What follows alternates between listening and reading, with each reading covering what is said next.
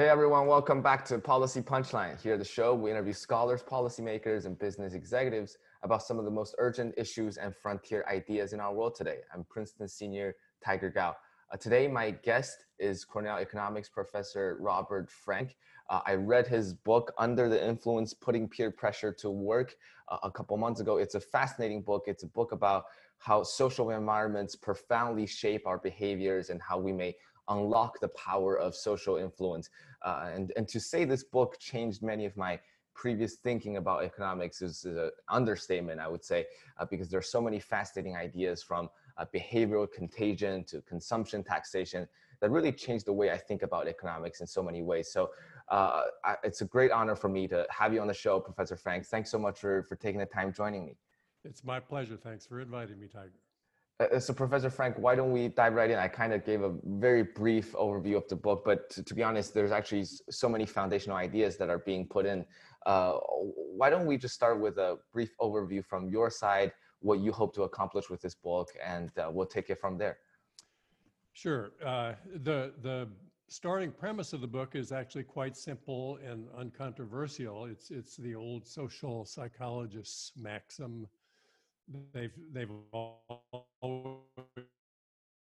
station, not the person. And by that, what they mean is that when we see somebody behave a certain way, our impulse is to ask ourselves, what kind of a person would do such a thing? And the psychologists say, no, that's not the right way to think about it at all. Traits of character and personality aren't the most important explanations for most behaviors we see out there. Instead, what we should look to is the social forces that were surrounding the actor at the moment she made her decision about what to do. So if you're worried, for example, that your daughter will become a smoker, it really doesn't help you at all to know that she's a science fiction fan, or that she's a fan of the New York Yankees, or that she's good in math. None of that is predictive. The one thing that will really tell you most about her risk of becoming a smoker is to know the fraction of her close friends who smoke. And it's a huge effect. There's no other effect remotely close to it. So if her close friends who are smokers, if that percentage went from 20 to 30, say, she would become 25% more likely to take up smoking. It's unrivaled by any other influence. Anyway, that's completely uncontroversial. The social environment shapes what we do for ill in many cases, as in that example, but often for good too. We follow good examples as well as bad ones. What's also uncontroversial is that the social environment itself is a consequence of the choices we make. The causal arrows go in the second direction also. We don't remark much about that. Nobody pays much attention to that second direction because our own effect on the social environment is relatively small. It's negligible for all practical purposes. Nobody would worry, oh, I shouldn't become a smoker, I'll make others more likely to smoke.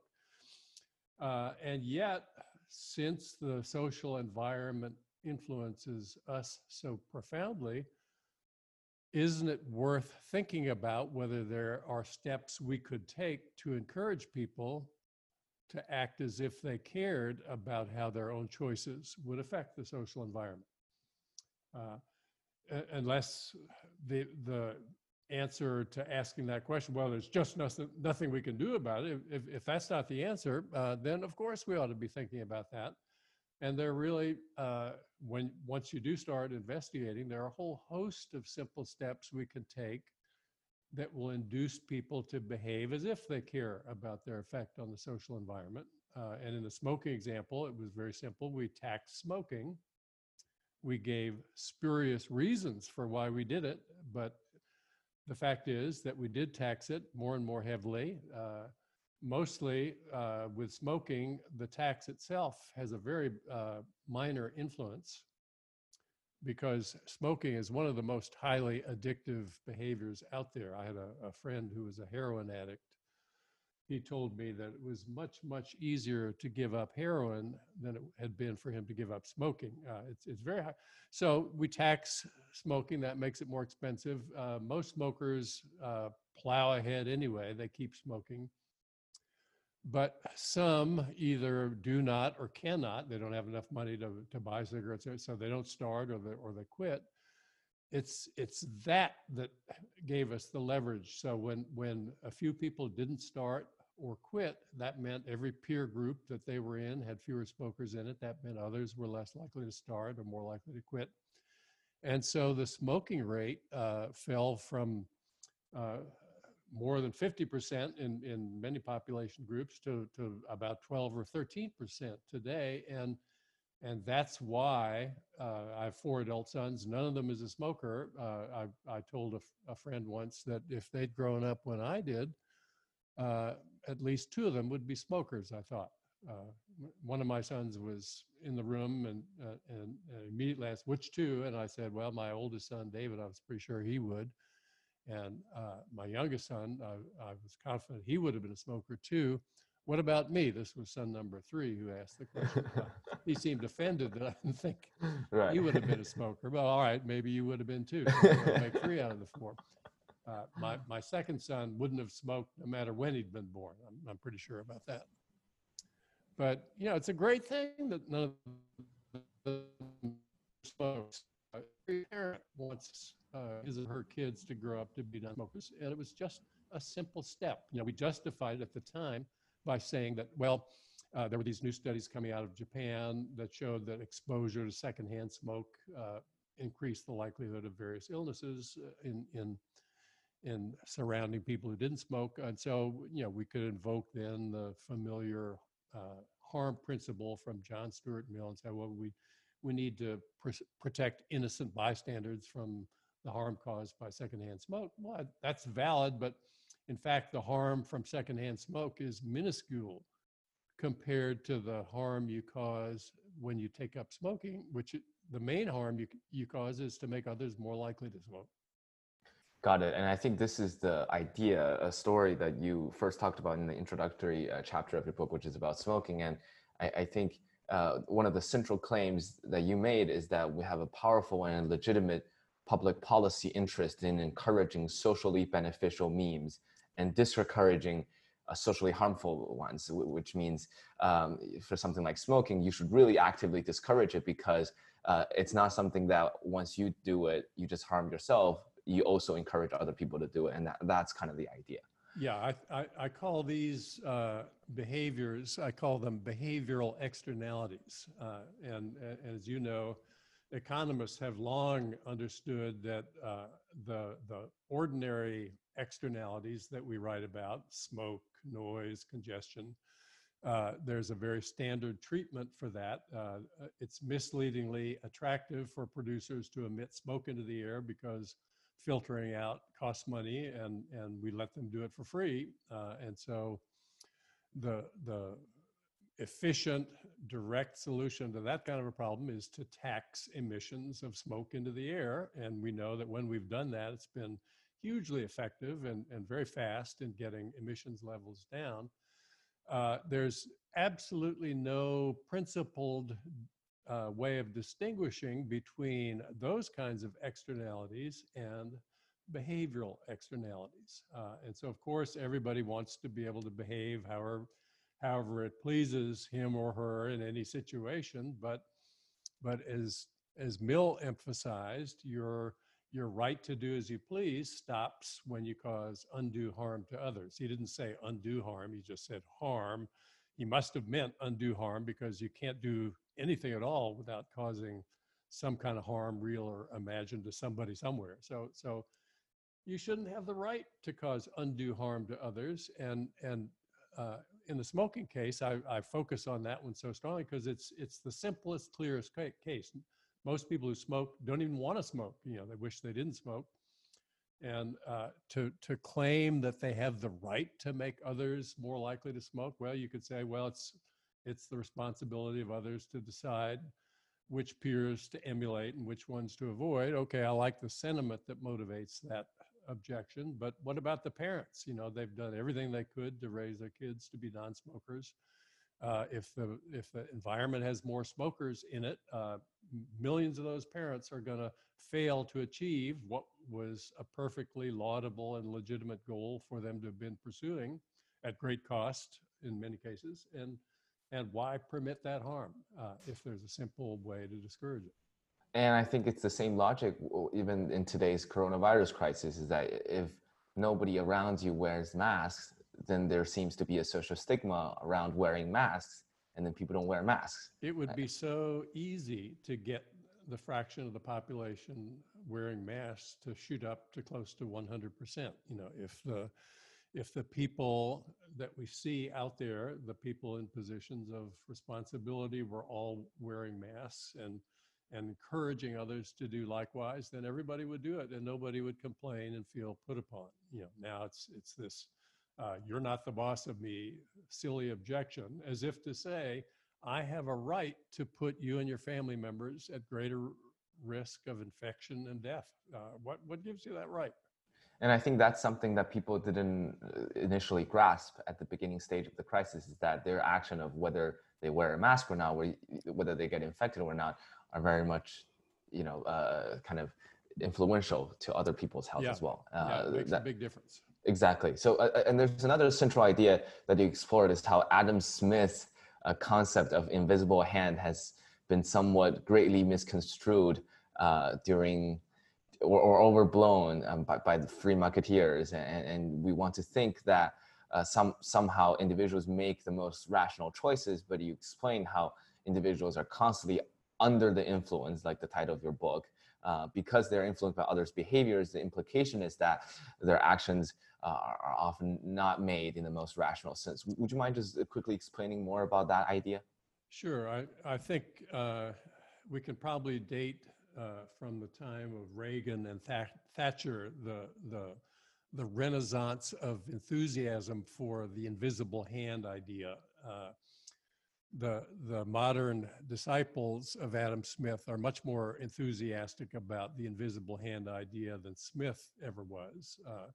I mean, Smith's contribution was incredibly important. You know, he showed, and it wasn't new even then, he showed that producers introduce cost-saving innovations and product quality improvements, not for the good of society. That wasn't their motive. They were trying to steal market share from their rivals, and that was a good strategy to do it. I think that much had been known long before he wrote, but what he added was that that's not the end of the story. Rival producers don't sit twiddling their thumbs when that happens. They respond, they imitate the cost-saving innovations, the product design improvements, and there's a competitive dogfight. And when the dust settles, the consumers are often the ultimate beneficiaries of all that churning. They get better quality products at lower prices. The producers, in the end, earn only enough to cover their costs. It's win-win all the way around. That's the beauty of the invisible hand narrative. But Smith knew perfectly well that that wasn't something that you could count on happening in every circumstance. Turn selfish people loose and we'll always get the best of all possible worlds. No, he didn't believe that. I think if he were alive and writing today, he would be regarded by many as a wishy-washy liberal. He'd be wanting to intervene in a lot of ways that I think are ham-handed and ill-advised. But what's true is not so much that markets fail because people are irrational. I think the behavioral economics movement has stressed that aspect of market failure, and it's a legitimate source of market failure. More common, though, and more important in my view, is that markets fail because what it makes sense for the individual to do is often squarely at odds with what it makes sense for us collectively to do. So maybe the simplest example is when you're at a concert, somebody stands in front of you to see better, you can't see, so you stand up too, and pretty soon everybody's standing, and yet in that situation, nobody sees any better than if everybody had remained comfortably seated.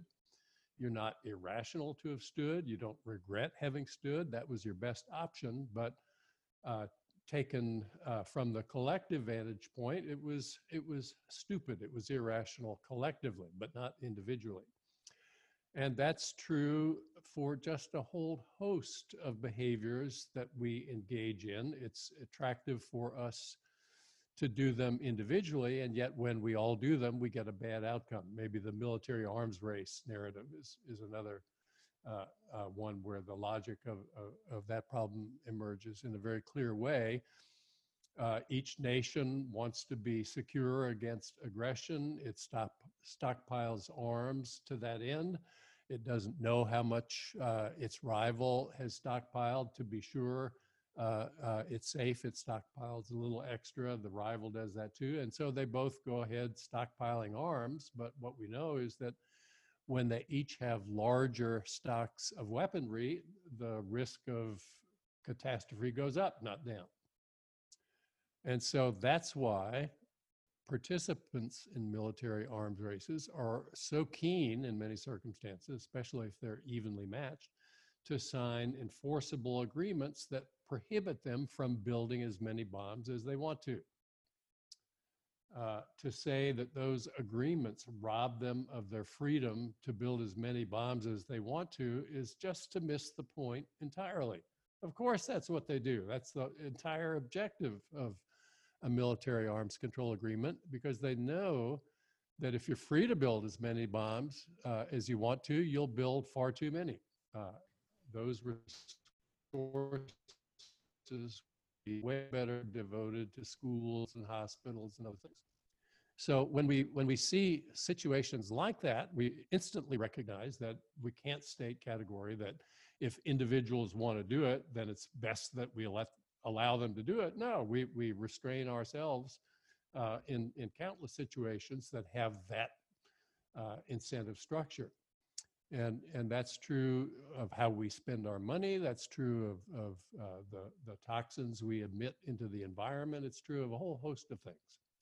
I think people generally understood that individual interests might not be precisely aligned with collective interests, but people didn't realize about this concept of positional good versus non-positional good, which is this concept you brought up. Positional good is described by British economist Fred Hirsch as things that derive their value from their scarcity, or rather comparing to other people, the relative value, whereas the non-positional good kind of do not depend as much on it. Would you mind just telling us a little bit more about those two concepts and how they play in what you just explained above? Yeah, you can see maybe one of the clearest examples in everyday life is the notion that education has value in part for what it enables you to do in absolute terms, but it's also valuable for what it says about you in relative terms. Hirsch himself wrote that the value of my education depends on how much the man ahead of me in the job line has. It's not how well educated I am in an absolute sense, but how well educated I am relative to the people I'm competing against in the job market. In that sense, it's really just making use of Charles Darwin's fundamental insight, which was, in my view, the observation that life in general is graded on the curve. It's not how big you are, it's not how strong you are, it's not how smart you are. It's how those qualities compare with the people you're competing directly against that really matter. And so in a parent's decision about what to spend out of income on various goods that you could spend money on, if you've got small kids, one of the key goals that you're pursuing is to get your kids into the best schools possible. And in the public schools in every country, the good schools are the ones located in more expensive neighborhoods. That's true everywhere. In France, the schools everywhere in the country follow a national curriculum. They're on the same page of it every day of the year. They are required by law to spend the exact same amount per pupil everywhere in the country, rich sector of the country or poor. But what's true in France still is that you want your kids to go to the schools in the more expensive neighborhood. That's where the schools of the more higher income people are going. They're better prepared when they start school. The pace of learning will be higher inevitably in those schools. So what do? You have to bid for a house in the most expensive neighborhood you can afford. If you have access to your savings, you will withdraw money from those accounts in order to bid for a house in a better school district. You will take riskier jobs, thereby to earn a little bit of a pay premium to be able to bid more effectively for a house in a better school district. You will work 2 shifts if necessary to do that. You'll buy a house in a location farther from the center and endure a punishing commute through an hour of heavy traffic each way, morning and evening. If that's what you have to do, you'll work every margin in order to get into the best possible school district you can. And yet when everybody pursues steps like that, what happens? We merely bid up the prices of the houses in the better school district. When the dust settles, half of all kids go to bottom half schools, exactly the same as before. Because the schools are still the same schools. Yeah, the schools are evaluated in relative terms, much like everything else in life. Exactly. And I think by extension of that, one of the more mind-blowing ideas I read in your book, and I think kind of counterintuitive to many people's initial perception, is that by imposing higher taxes on the rich, it will not actually hurt them that much, because what the rich have utterly failed to recognize, as you wrote, is that their ability to bid successfully depends only on their relative disposable income, which is completely unaffected by higher taxes. In other words, if everybody gets taxed more, then the price of Lamborghini or Ferrari will also come down, and you will not have to pay that much to get those scarcity goods anyways. Yeah, I think the interesting thought experiment that works for me there is to compare a high tax country with a low tax country. Taxes being higher on the wealthiest in each country, but lower in one than in the other. Of course, when people have more after-tax income, they spend more. And so in the low-tax country, they would be driving Ferraris, perhaps $300,000 cars. In the high-tax country, they couldn't afford them. They would be driving the lowly Porsche 911 Turbo, which costs half as much, $150,000. And so then if you wonder who's happier in the two countries, the almost certain answer would be that we would not be able to detect any measurable differences in the happiness level of the wealthy drivers in the two countries. Why? Because by the time you've gotten to the Porsche 911 Turbo, you've got every design feature that has any material influence on handling and performance of any type that drivers care about. And in each case, the drivers in each country, and they don't interact with one another since they're in distant locations, they know they're driving the best car on the road in that local environment, and that's really what seems to matter most saliently to them. So they'd be equally happy if everything else were the same in the two countries, but the rub is that everything else wouldn't be the same. So you can adopt however aggressive a view you want to about how wasteful government is. Oh, they build bridges to nowhere. They crown welfare queens by the hundreds every day. They waste our tax money right and left. Okay, maybe they do. Look at the government budgets. You'll see in every case, a large fraction of the money spent is for things that voters seem to care about. It's for trains, it's for repairing the roads and keeping the bridges from crumbling. Those dollars that the high tax country raised, some of them are going to go into road maintenance. And so the operative question really in the end is not who's happier, the Ferrari driver in the low tax country or the Porsche driver in the high tax country when everything else is the same. It's which would you rather be, a wealthy Ferrari driver driving your Ferrari on roads riddled with foot-deep potholes, or a Porsche driver driving your Porsche on roads that are well maintained? And that's not even an interesting question. You know, right. No serious driver would choose to drive the Ferrari on pothole-ridden roads. It's crazy. So yeah, the implication of that thought experiment is that if you're rich and you have higher taxes that go to pay for public goods that benefit you, people in the middle, and poor people alike, the sacrifice in consumption, if every rich person made it, wouldn't be painful at all, but the gain you'd get from the extra public investment would be quite noticeably beneficial in the way you experience your life. Since we're on the topic of taxation, maybe we should talk about your proposal for consumption tax. And maybe before that, would you mind just quickly elaborating on this idea, why to promote better environments, taxation is often more effective and less intrusive than regulation? It seems that there's so much stigmatization these days for taxation, and certainly for regulation as well. But when people hear that, oh, if you're going to tax, half of my income to give it to the government, people immediately freak out. No matter whether you tell them, oh, you'll get better healthcare benefits or better schooling, they just feel a stringent, urgency that they shouldn't get their wealth taken away. Yeah, I think there's some very strange thinking about taxation, and more of it now than there was in 1980. There are large numbers of people in the US. We don't see this so much in other countries, but in the US, there's still a large number of people who will say to you with a straight face, all taxation is theft. Think about that. What's the alternative? You think taxation should be purely voluntary, that if you want to make a contribution to the collective,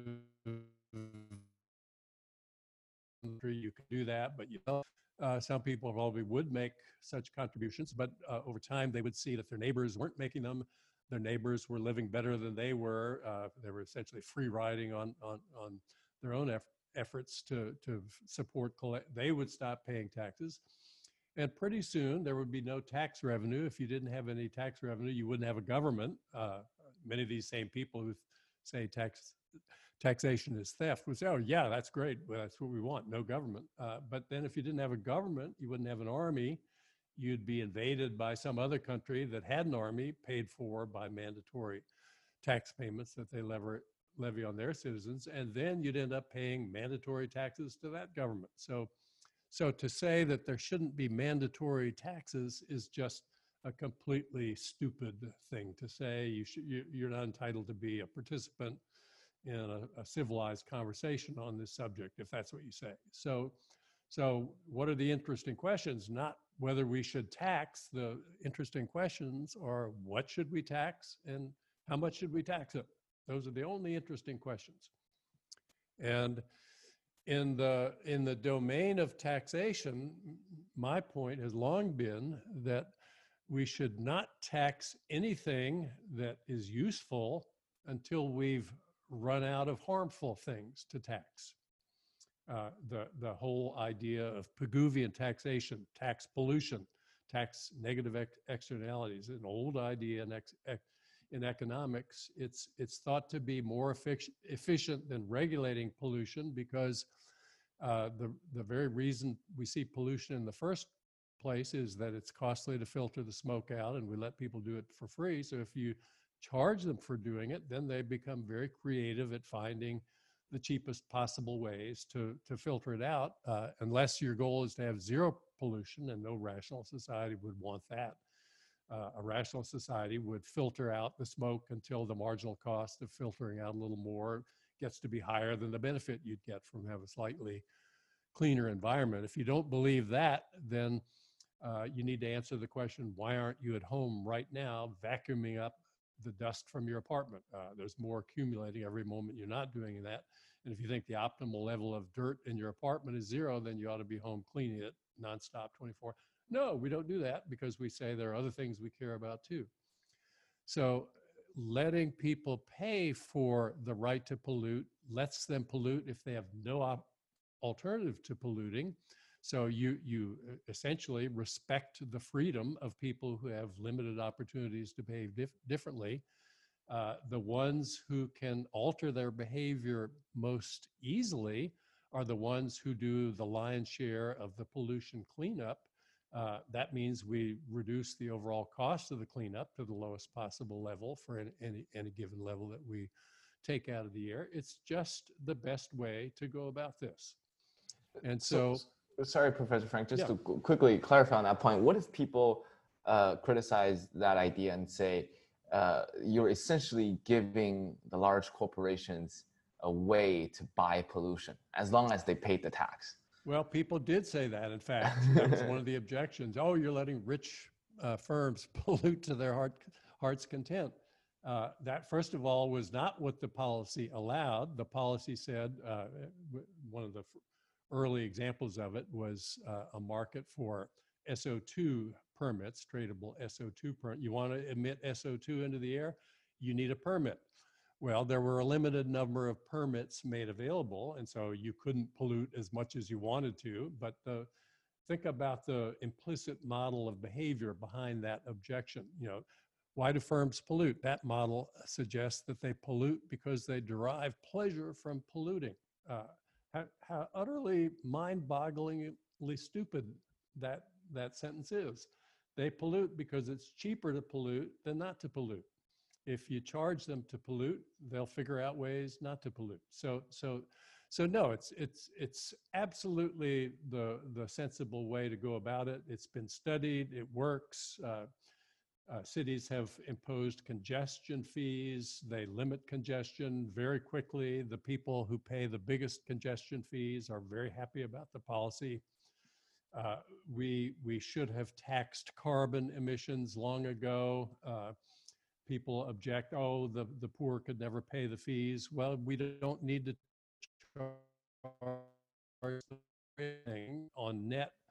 If it's a heavy carbon tax and then take the revenue from that tax and give it back to the people who paid the tax in equal lump sum amounts, or we could even do it progressively, give all the money back to low and middle income families, then the energy use curve is very skewed. The worldwide 10% of income earners at the top use half of all energy. They emit half. So if you had a carbon tax, almost all the revenue would come from high income people. If we gave the revenue back to mostly low and middle income people, the low and middle income families would get rebate checks every month that were more bigger than the amount they'd paid in carbon taxes, and they'd still have a very strong incentive to shift away from carbon intensive goods to ones that have lighter footprints.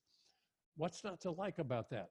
Why couldn't you sell 90% of the population on the wisdom of adopting a policy like that if you could get their attention long enough to explain it to them? So before we get into that idea about climate change, I think the major takeaway at this point for our listeners to really understand is that taxes have this kind of hidden quote unquote opportunity cost, in the sense that if you raise taxes on beneficial activities like business payrolls, you are freeing up tax burdens that otherwise can be shouldered by harmful activities, and you actually end up discourage savings. Every extra dollar you raise from a tax on a harmful activity is a dollar you can use to fix the roads and build high-speed trains, but it's also instrumental in reducing the harm caused by those activities. And every dollar that you raise from a tax like that is a dollar less you need to raise from a tax on a beneficial activity. You mentioned payrolls. That's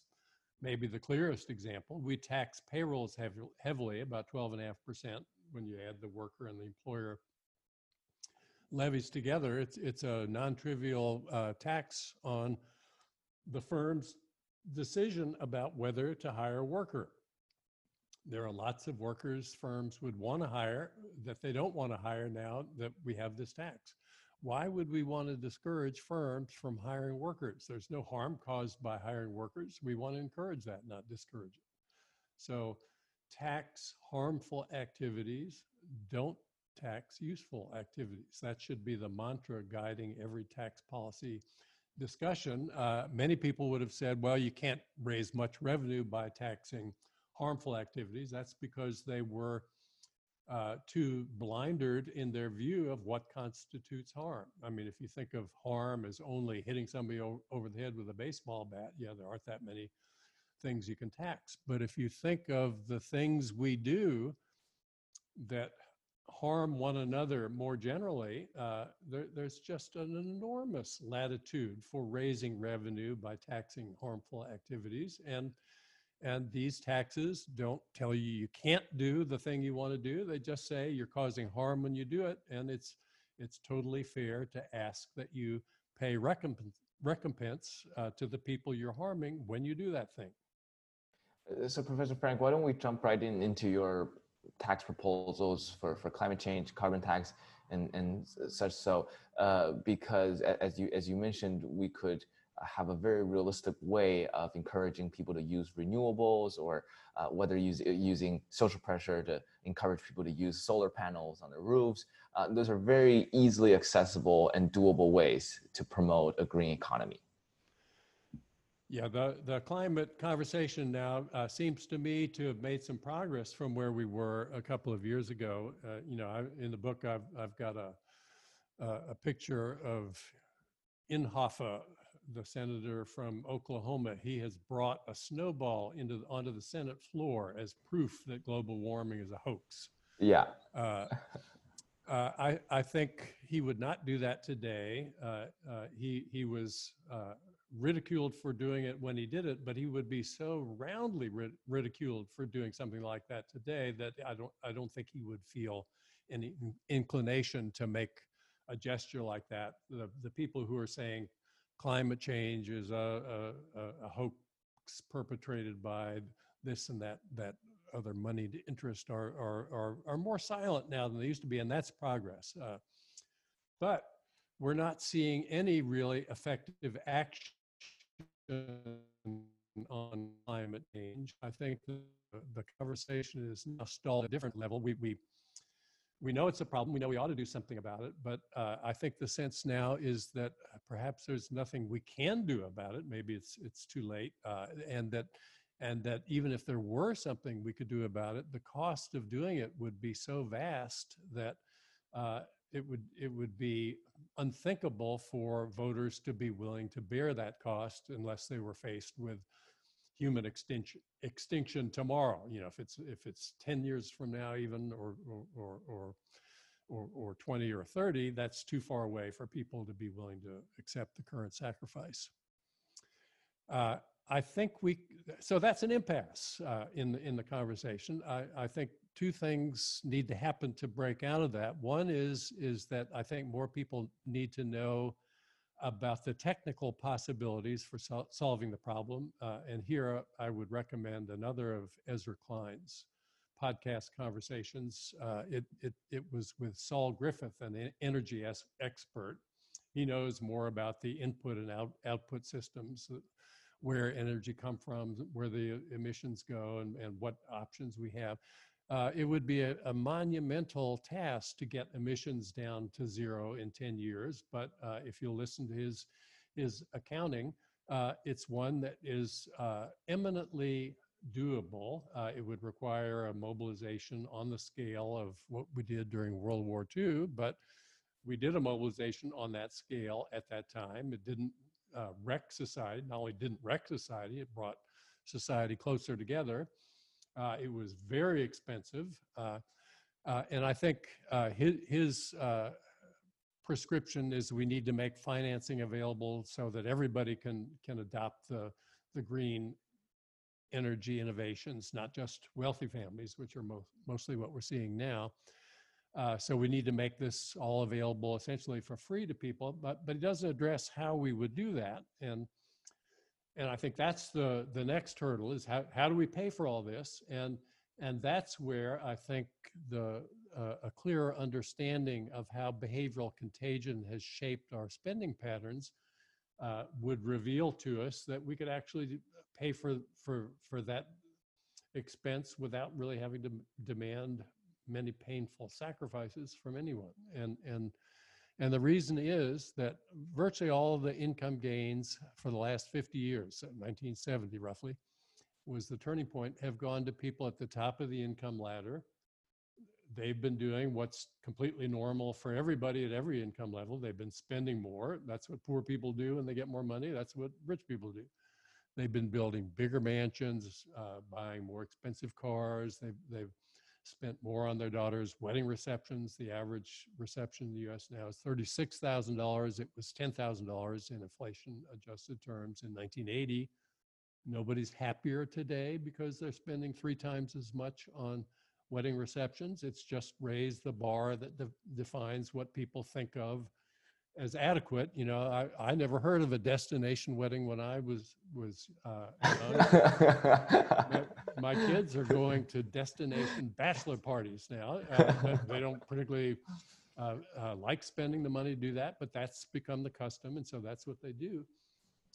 If people at the top were taxed more heavily, and we could talk about whether income taxation or consumption taxation would make more sense, but that's a detail. I think if they were taxed more heavily, they would have less money to spend on such things, and they would spend less. And what would happen as a result of that is that when all spend less on those things, nobody would be any less happy. It would just be that the expectation would be that the new normal defines what we do here. The people in the middle don't look to the people at the top when they're taking cues about what to do.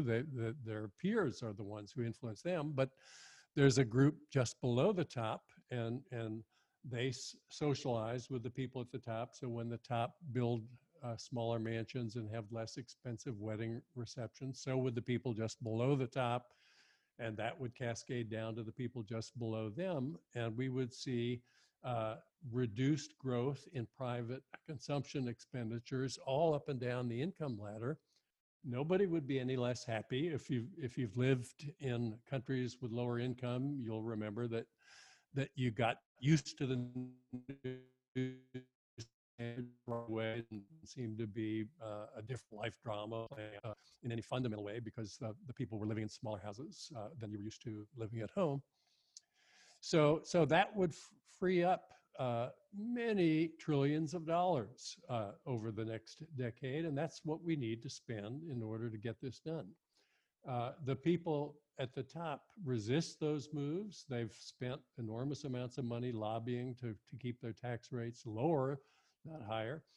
But I think that's, I call that behavior one that's we've seen because of perhaps the greatest cognitive illusion of all out there. I call it the mother of all cognitive illusions, because the damage it's caused is so unbelievably epic in scale. People think they'd be less able to buy what they want if their taxes went up, but they're not worried about not being able to buy what they need. Certainly, nobody's proposing a tax on the wealthy that would have any threat to their ability to buy what they need. What are they worried about then? They're worried about their ability to buy life special extras. Well, what are those things? They're the things that are scarce in either a physical or a social sense. There can only be one car that's best or fastest. You want that, if that's what you want, that's scarce. But to get those things, other people like you want them too. What do you have to do? You have to outbid those other people. And here's what people don't see. When their taxes go up, the taxes of other people like them go up too. And that means that their relative bidding power is completely unaffected by the move. The same penthouse apartments with sweeping views of Central Park end up in the hands of the same high bidders as before. If you're worried that a foreign oligarch is going to outbid you, put a foreign levy on the exchange of property like that. People, when they think about how higher taxes would affect them, the natural cognitive algorithm would be to think about the effect of any event. Well, how did I feel about it the last time that happened? So you try to think back to when your taxes went up the last time. That doesn't work in the current environment, because taxes on the rich have been going down steadily. They were 92% during World War II at the top level. They were 70% when I graduated from college in 1966. In Reagan's first term, they had fallen to 50%. They're 37% now. There have been tiny moves upwards occasionally during that spell, but too small to notice or remember. So you can't think about how higher taxes would affect you in that normal way. So plan B, what do? Well, if your taxes go up, you'll have less money to spend. That's true. Nobody would argue against that claim. And so you try to think back to the times when you had less money to spend. Even if you lead a charmed life, there have been such times, almost certainly, in your life. You had a bad business year, you got a divorce, you had a home fire, a health crisis, maybe your son got arrested, you need to hire a trophy lawyer to get him out of jail. All those times you had less income. All those times, as you vividly remember, you were very, very unhappy about that move. But what you don't remember is that each one of those times was a time when you had less money and everybody else had the same amount of money as before. Yes, you were less able to bid for what you want during those times, but that's not the way it would be if you paid higher taxes. Exactly. I see in the back of your bookshelf, you have Thomas Piketty's Capital, the famous book, and so many new literature have emerged in the past couple of years about how the rich are paying lower and lower taxes, the triumph of injustice and such. So, and maybe we could just go a little bit deeper on your proposal, especially how you mentioned the detail of whether income taxation versus consumption taxation, which would work better in this context. Yeah, the rich think they've won this battle by getting lower tax rates. My claim is that they've actually shot themselves in the foot. They've spent more on absolute consumption to no useful end and have robbed themselves of the climate mitigation measures, the hospital surge capacity. When we run out of ventilators, they're not going to get one either. So they through the strategy that they pursued. But as to your question about whether to tax income or consumption, if you focus on the logic of taxing harmful activities, earning income isn't a harmful thing. A lot of people have argued that, well, when societies get richer, nobody really gains. We just get used to it. That's true for a lot of consumption activities, but it's not true generally for the wealth level of a society.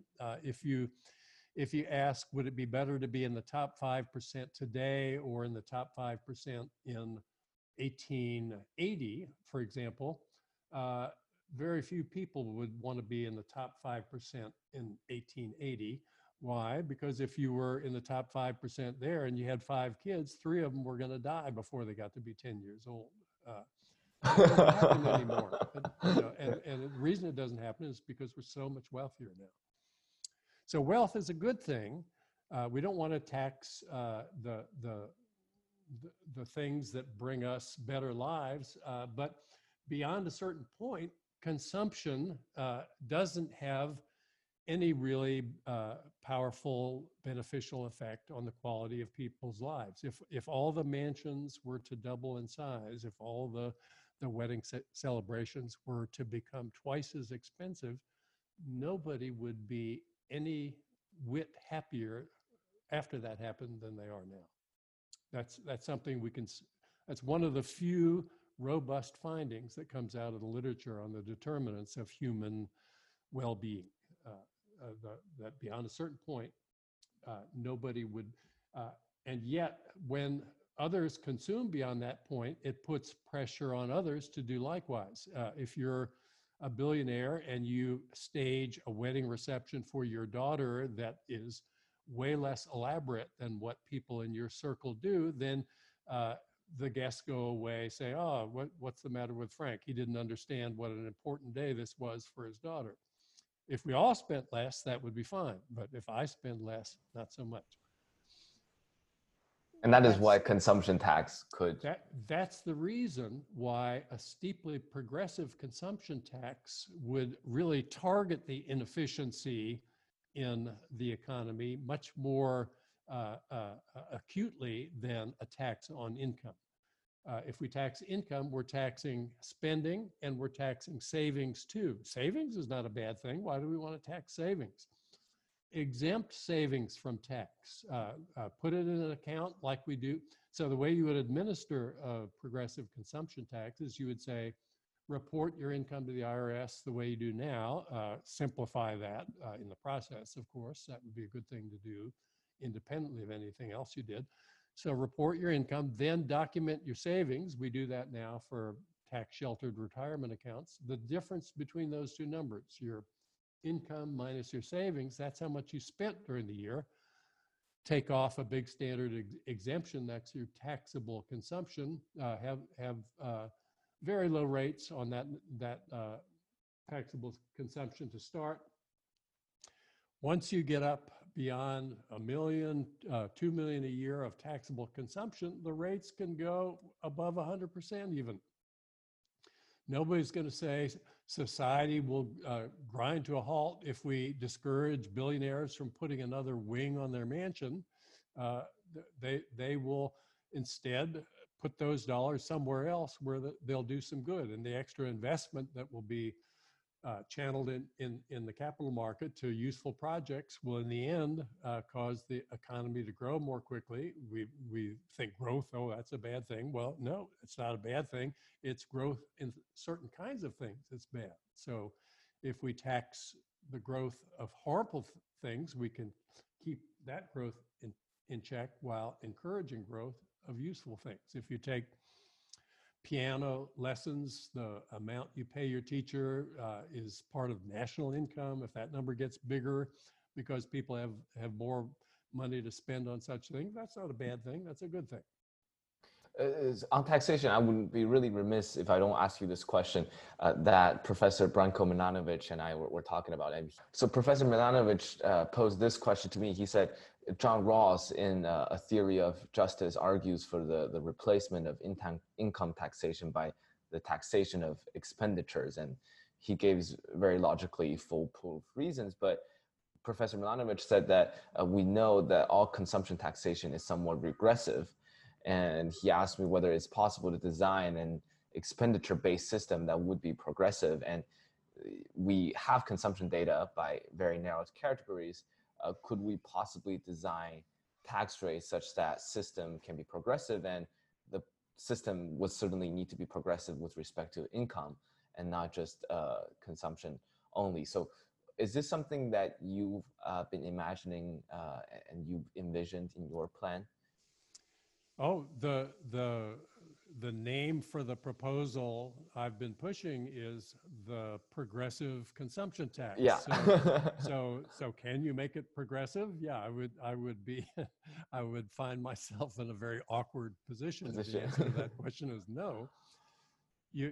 Again, here's the simple outline. You report your income to the IRS the way you do now. You document how much you've boosted your stock of savings during the year, the way we do now for 401ks and the like. The difference between those two numbers, that's how much you spent during the year. If that's a small number, we don't tax it at all. If it's a medium-sized number, we tax it lightly. If it's a big number, if it's millions of dollars a year, we can tax the bejesus out of it. We can tax it at 100%. If we did that, that means that if you added a wing onto your mansion, it would cost you twice as much to do that as it does now. Wouldn't mean you couldn't do it. It would just cost you twice as much to do it as it does now. And some would say, well, the billionaires, they would do it anyway. What do they care? No. What we know is that local standards influence what you do. In New York, there are many billionaires. They could afford to live in 100,000 square feet if they wanted to. Most of them live in apartments that aren't any more than 10,000 square feet. Why don't they live in bigger units? Because real estate prices in New York are so high per square foot that the standard in New York is to live in more compact spaces. And that standard affects what billionaires do as much as it affects what people who are struggling to get by do. If we would move to a Midwest city where real estate prices per square foot are much lower, that same billionaire would live in a unit that was 4 times that big. So we know that the price you pay for the next dollar you spend is going to influence how you spend your money. So are there any policymakers and legislators on the Capitol Hill, for example, that are pushing for this kind of vision of progressive consumption tax? How do you foresee as ways in which your proposal could be gradually translated into legislation and also raise more public awareness, either on a state level or federal level? Yeah, the Senate did have a bill that it never actually got around to voting on because crisis eruptions in other domains pushed it off the agenda, but it was called the Unlimited Savings Allowance Tax. That's probably a better marketing name than mine. The bill was sponsored by Nunn, the Georgia Democrat, and Domenici, a conservative Republican. It had bipartisan support. Senators. It never got on. There are books about it. There were two conservative economists from the American Enterprise Institute who advocated a progressive consumption tax in a book in 2012. It's not going to get on the agenda during the current legislative session. I think it's fairly safe to say, but we're on track to have a major upheaval in this election cycle. Winston Churchill said, "Never waste a good crisis." The prospects for change are at hand. Last year in Virginia is no radical hotbed, mind you. It's a fairly middle of the road state politically. Last year, both houses of the state legislature in Virginia flipped, and just 2 months ago, Virginia enacted the most progressive climate bill of any place.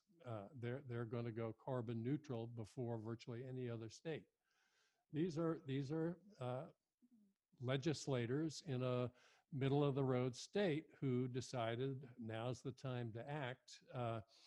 We will see in November people on the ballot who want to make changes like the ones we've been talking about, really tackling the climate challenge seriously, really investing more heavily in medical research so that when the next pandemic comes, we won't be caught so flat-footed. There'll be candidates who want to do that. There'll be candidates aplenty who say, no, the current path is the right one to be on, and it's our choice. I think we're in a position to chart a different course in the relatively short run, and we ought to seize that opportunity.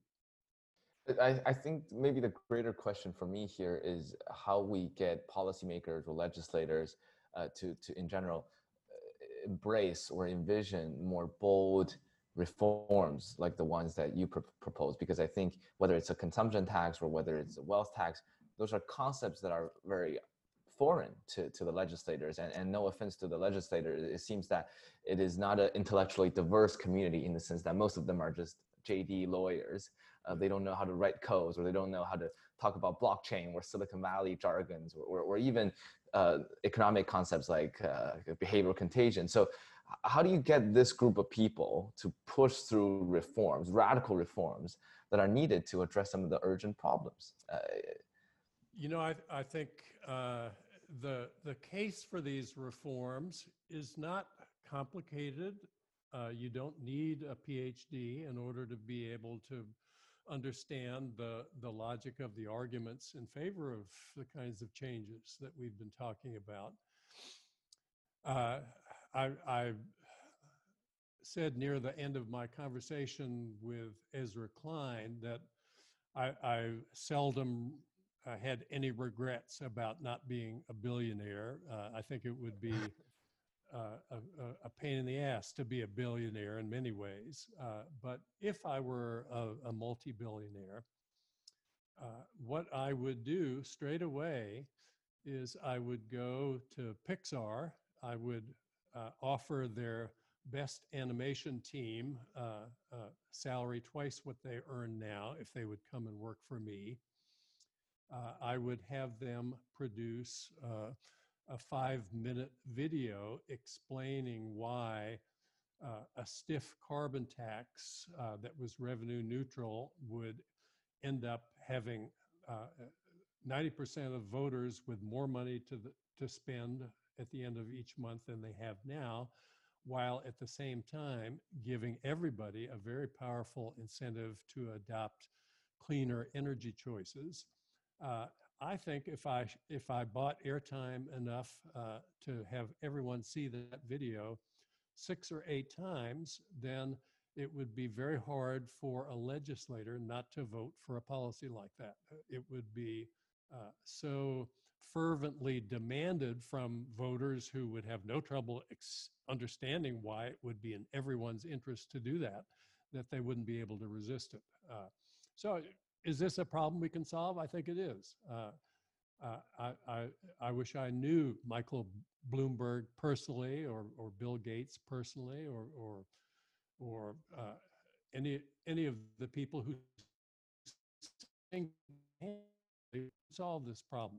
You can do this. The government, if key people in the government in the next administration were convinced that this were a set of policies that would make sense for everybody to embrace, they could sponsor the communications effort that would get voters behind something like these policies. Professor Frank, I suppose if you were a billionaire, you would be able to get in touch with Bill Gates or someone and fund your own political candidates with super PACs to try to push through those legislations. I would. The interesting argument that I've heard, at least for criticism for the wealth tax, is that something like the wealth tax would be unconstitutional. And there are many tax proposals that would simply be knocked down in Supreme Court and too radical for people to accept. So how would you look at those? What are your thoughts on wealth tax? Do you see any possible Supreme Court dangers per se for your proposal? Yeah, you're really talking to the wrong authority on that subject. I don't have any idea about the constitutionality of it. Right. The economics of a wealth tax make very good sense if it's enforceable. I know there are legitimate questions about the steps people could take to evade the wealth tax, whether it's practical to make it sufficiently airtight so it would function in the way intended. I don't know the answer to those questions either. I do know that some smart people have studied them and have insisted, after having done so, that it would be practical to do a wealth tax along the lines proposed by Elizabeth Warren and others. But if we couldn't do that, fine, so switch to a progressive consumption tax. There's, I'm sure, nothing in the Constitution that would limit the progressivity of a tax like that, nothing that would limit the deductibility of savings. We do that now for other taxes. So there are plenty of ways to proceed, even if the wealth tax wouldn't be a legally viable option.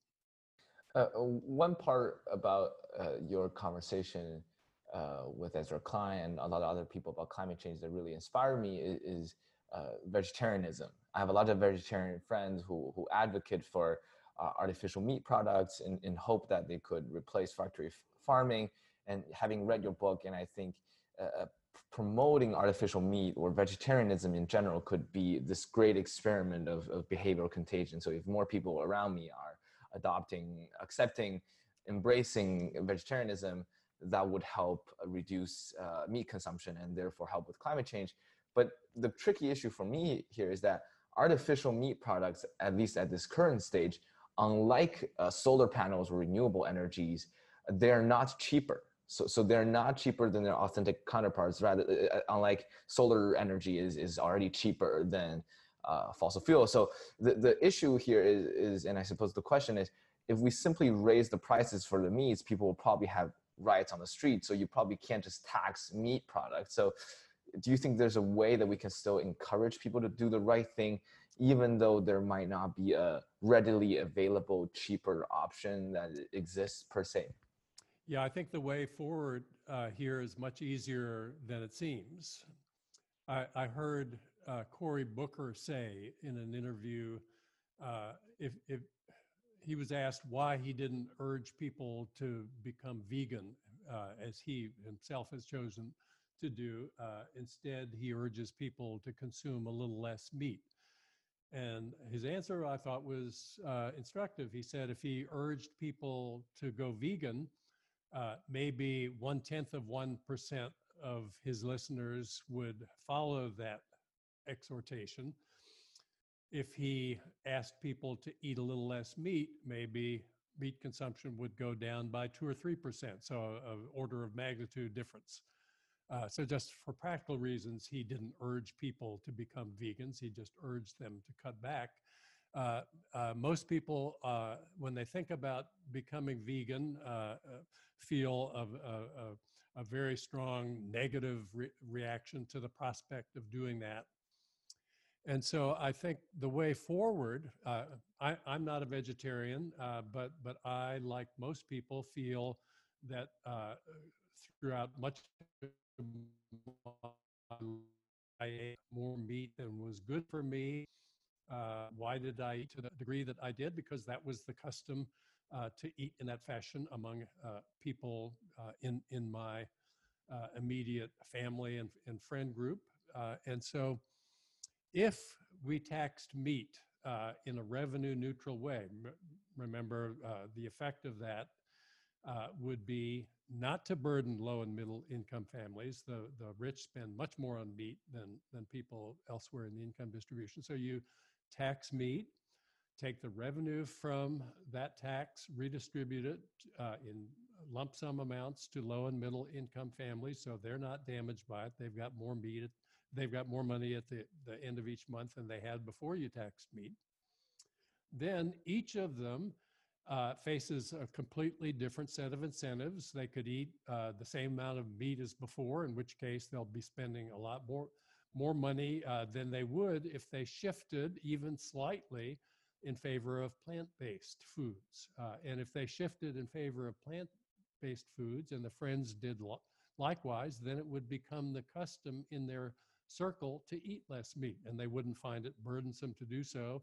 When they had friends over for dinner, friends wouldn't be offended that they didn't serve such large meat portions as before, and we would see a path towards greatly reduced meat consumption that wouldn't involve any pain and suffering at all.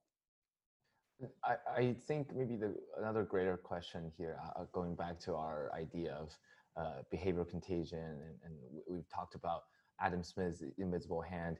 I think the greater issue here is that people don't often recognize that economic is not an objective science. It is rather built upon a set of assumptions that often do not hold true in reality when irrational agents come together. So before we end the interview, I also want to just have a quick discussion with you about how economics could or possibly need a reworking, a fundamental bottoms-up rethink in terms of the way assumptions and theories come together. How do we make sure to construct a better set of economic theories that promote some of those moral, ethical, or normative angles, and not just simply include more of behavioral economists' opinions, but rather actually fundamentally reconstruct economics? Maybe that's not necessary. So I don't know if you have any thoughts on that. Well, don't dismiss the contribution of behavioral economics. I think that's been a very influential movement in the profession, and I think it used to be that many economists would get angry and react defensively at the mere suggestion that people aren't always the rational actors that they're assumed to be in textbooks. So I think that's been an enormous source of progress within the profession. You know, people do make mistakes. People do have limited capacity to process information. The mistakes are not random, they're systematic. We can often put information in front of people in ways that encourage them to make choices that are better for them and their neighbors. The default option literature is hugely influential. It's been a very good development. I think the next wave will come from a fuller appreciation of Darwin's insight that life is graded on the curve. I think the basic economic models from the beginning have always assumed that it's just the absolute qualities of the things you buy that matter. So the house generates utility according to how many bathrooms it has or how many square feet it has and so on. Those things matter up to a point, but I think we now know enough to say confidently that it's the relative aspects of things that matter as much or more than the absolute aspects, and the analytical and welfare implications of those two views are different in orders of magnitude greater than the welfare implications of the observation that people make mistakes when they make decisions. You know, if you make mistakes, you can read a book, you can talk to a wise friend, you can figure out ways of avoiding your tendency to take sunk costs into account when you make decisions. When you have collective action problems, when somebody sees better, but nobody sees better than before, that's not something you could solve by yourself. We need policy with sharp teeth to solve problems like that. So the problem of insufficient savings was solved only when we taxed people and didn't give them the option of using that money to bid for houses and better school districts. No, we're going to put it aside and we're going to use those tax revenues to fund a Social Security check to you each month. If we hadn't done that, those dollars would have gone into a fruitless bidding war for houses and better school districts. And retirees would have been eating pet food in retirement at a much higher rate than they do now. So yeah, I think we haven't fully incorporated the reasons for many of the policies that we've adopted. We don't regulate safety because people don't know what the risks are so much as we regulate it because people as individuals have incentives to take risks that are misleadingly attractive. You can get ahead in relative terms if you take a risk, but when everybody moves forward in absolute terms, nobody makes any progress in relative terms. That's why we regulate safety.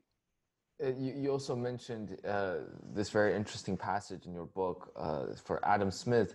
You know, Adam Smith believed that markets could function adequately only in the context of an elaborate foundation of laws and ethical norms of the sort he described in his book, The Theory of Moral Sentiments, which was published almost 2 decades before the more famous The Wealth of Nations that everybody talks about. So do you think our economic system today has a sufficient set of norms and moral ethical groundworks that help guide economic theories? Because a lot of people say what the COVID-19 crisis revealed is that we've completely mispriced, misvalued the essential workers. It is disastrous capitalism, and there's so much reflection going on. Yeah, I'm a big fan of the theory of moral sentiments. Much of my own work has been related to work that Smith really launched in that book. And I think that the economics profession is probably slow to embrace the emotional dimensions of moral life and would profit by being much more receptive to material along those lines. Yeah, I totally agree. I was mainly wondering for an undergrad like me or someone who does not have a PhD in economics, what one can do to better understand some of those normative aspects of economics. Because for me, you know, I've taken intermediate microeconomics, intermediate macroeconomics.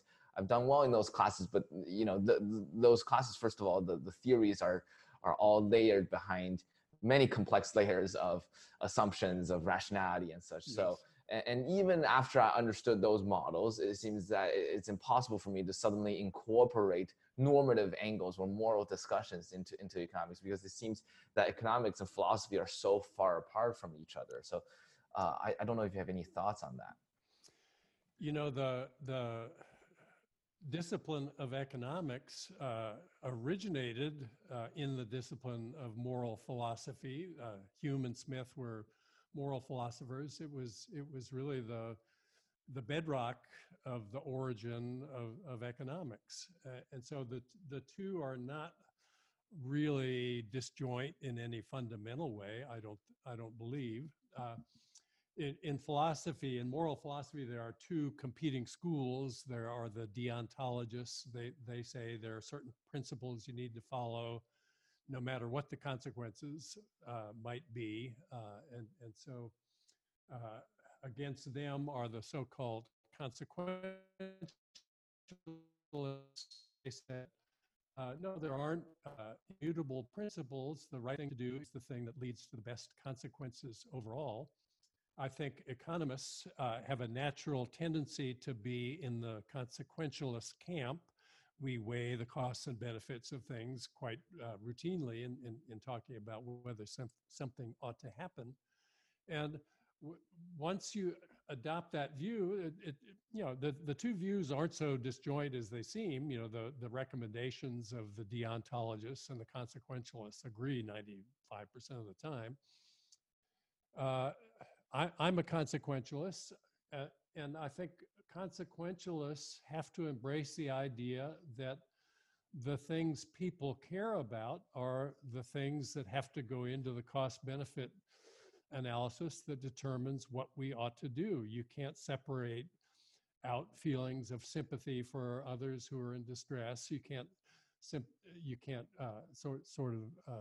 pretend that the pain of others is completely disjoint from your own experience. It's just not hard to integrate these things. I think we can embrace most of what most of us would regard as the normal dimensions of moral life without straying too far from the essence of what the cost-benefit way of thinking demands of us. You know, we want to do the things that produce the best overall outcomes. Suppose you think we shouldn't do that. What would be your argument? You know, we could do A, that would be a better outcome than doing B, but we ought to do B instead. You know, that's a hard thing to defend. Interesting. I never really thought it would be such a, I wouldn't say easy, but more clear way of directly integrating economics and moral philosophy together, because I don't think undergrads, at least, were really taught foundational economics theories in that way. That's coming into the textbooks more and more. I'm a textbook author. You know, we just added a long chapter on behavioral economics, which includes much of the material we've just discussed in it.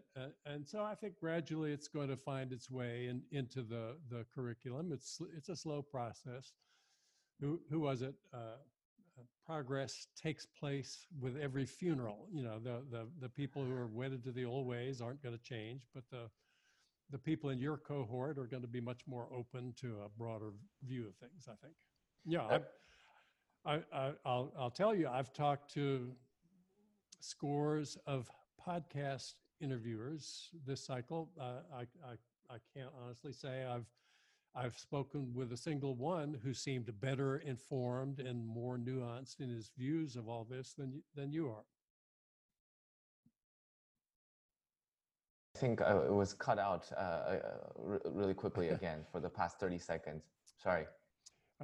I said I have talked to dozens of podcast interviewers about this most recent book of mine, and I can't say that I've spoken to a single one who struck me as better informed and more nuanced in his thinking about these kinds of issues than you are.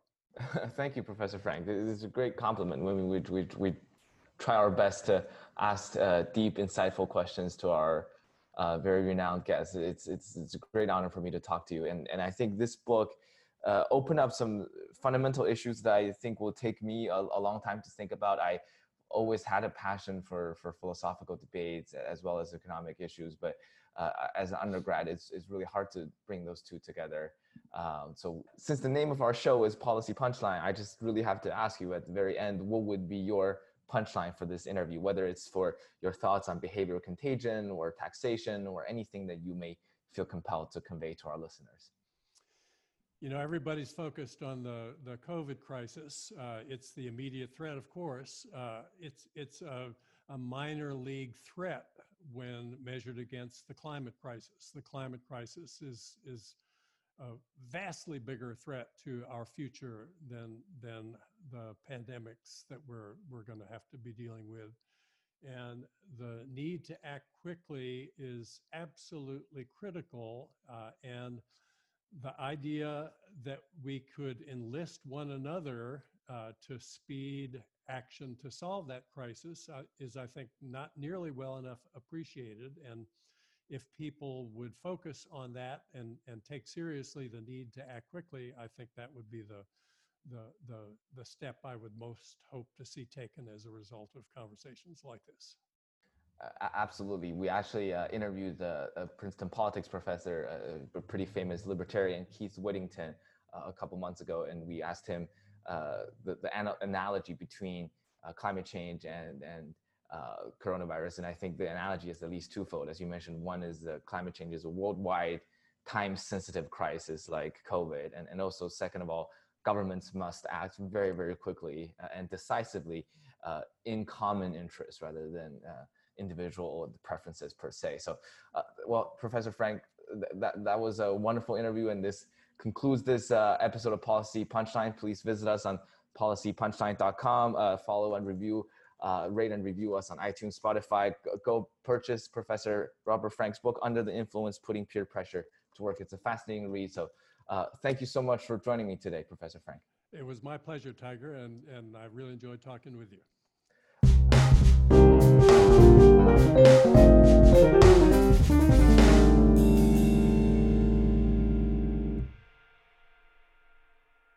You've been listening to Policy Punchline, a podcast generously supported by the Julius Rabinowitz Center for Public Policy and Finance at Princeton University.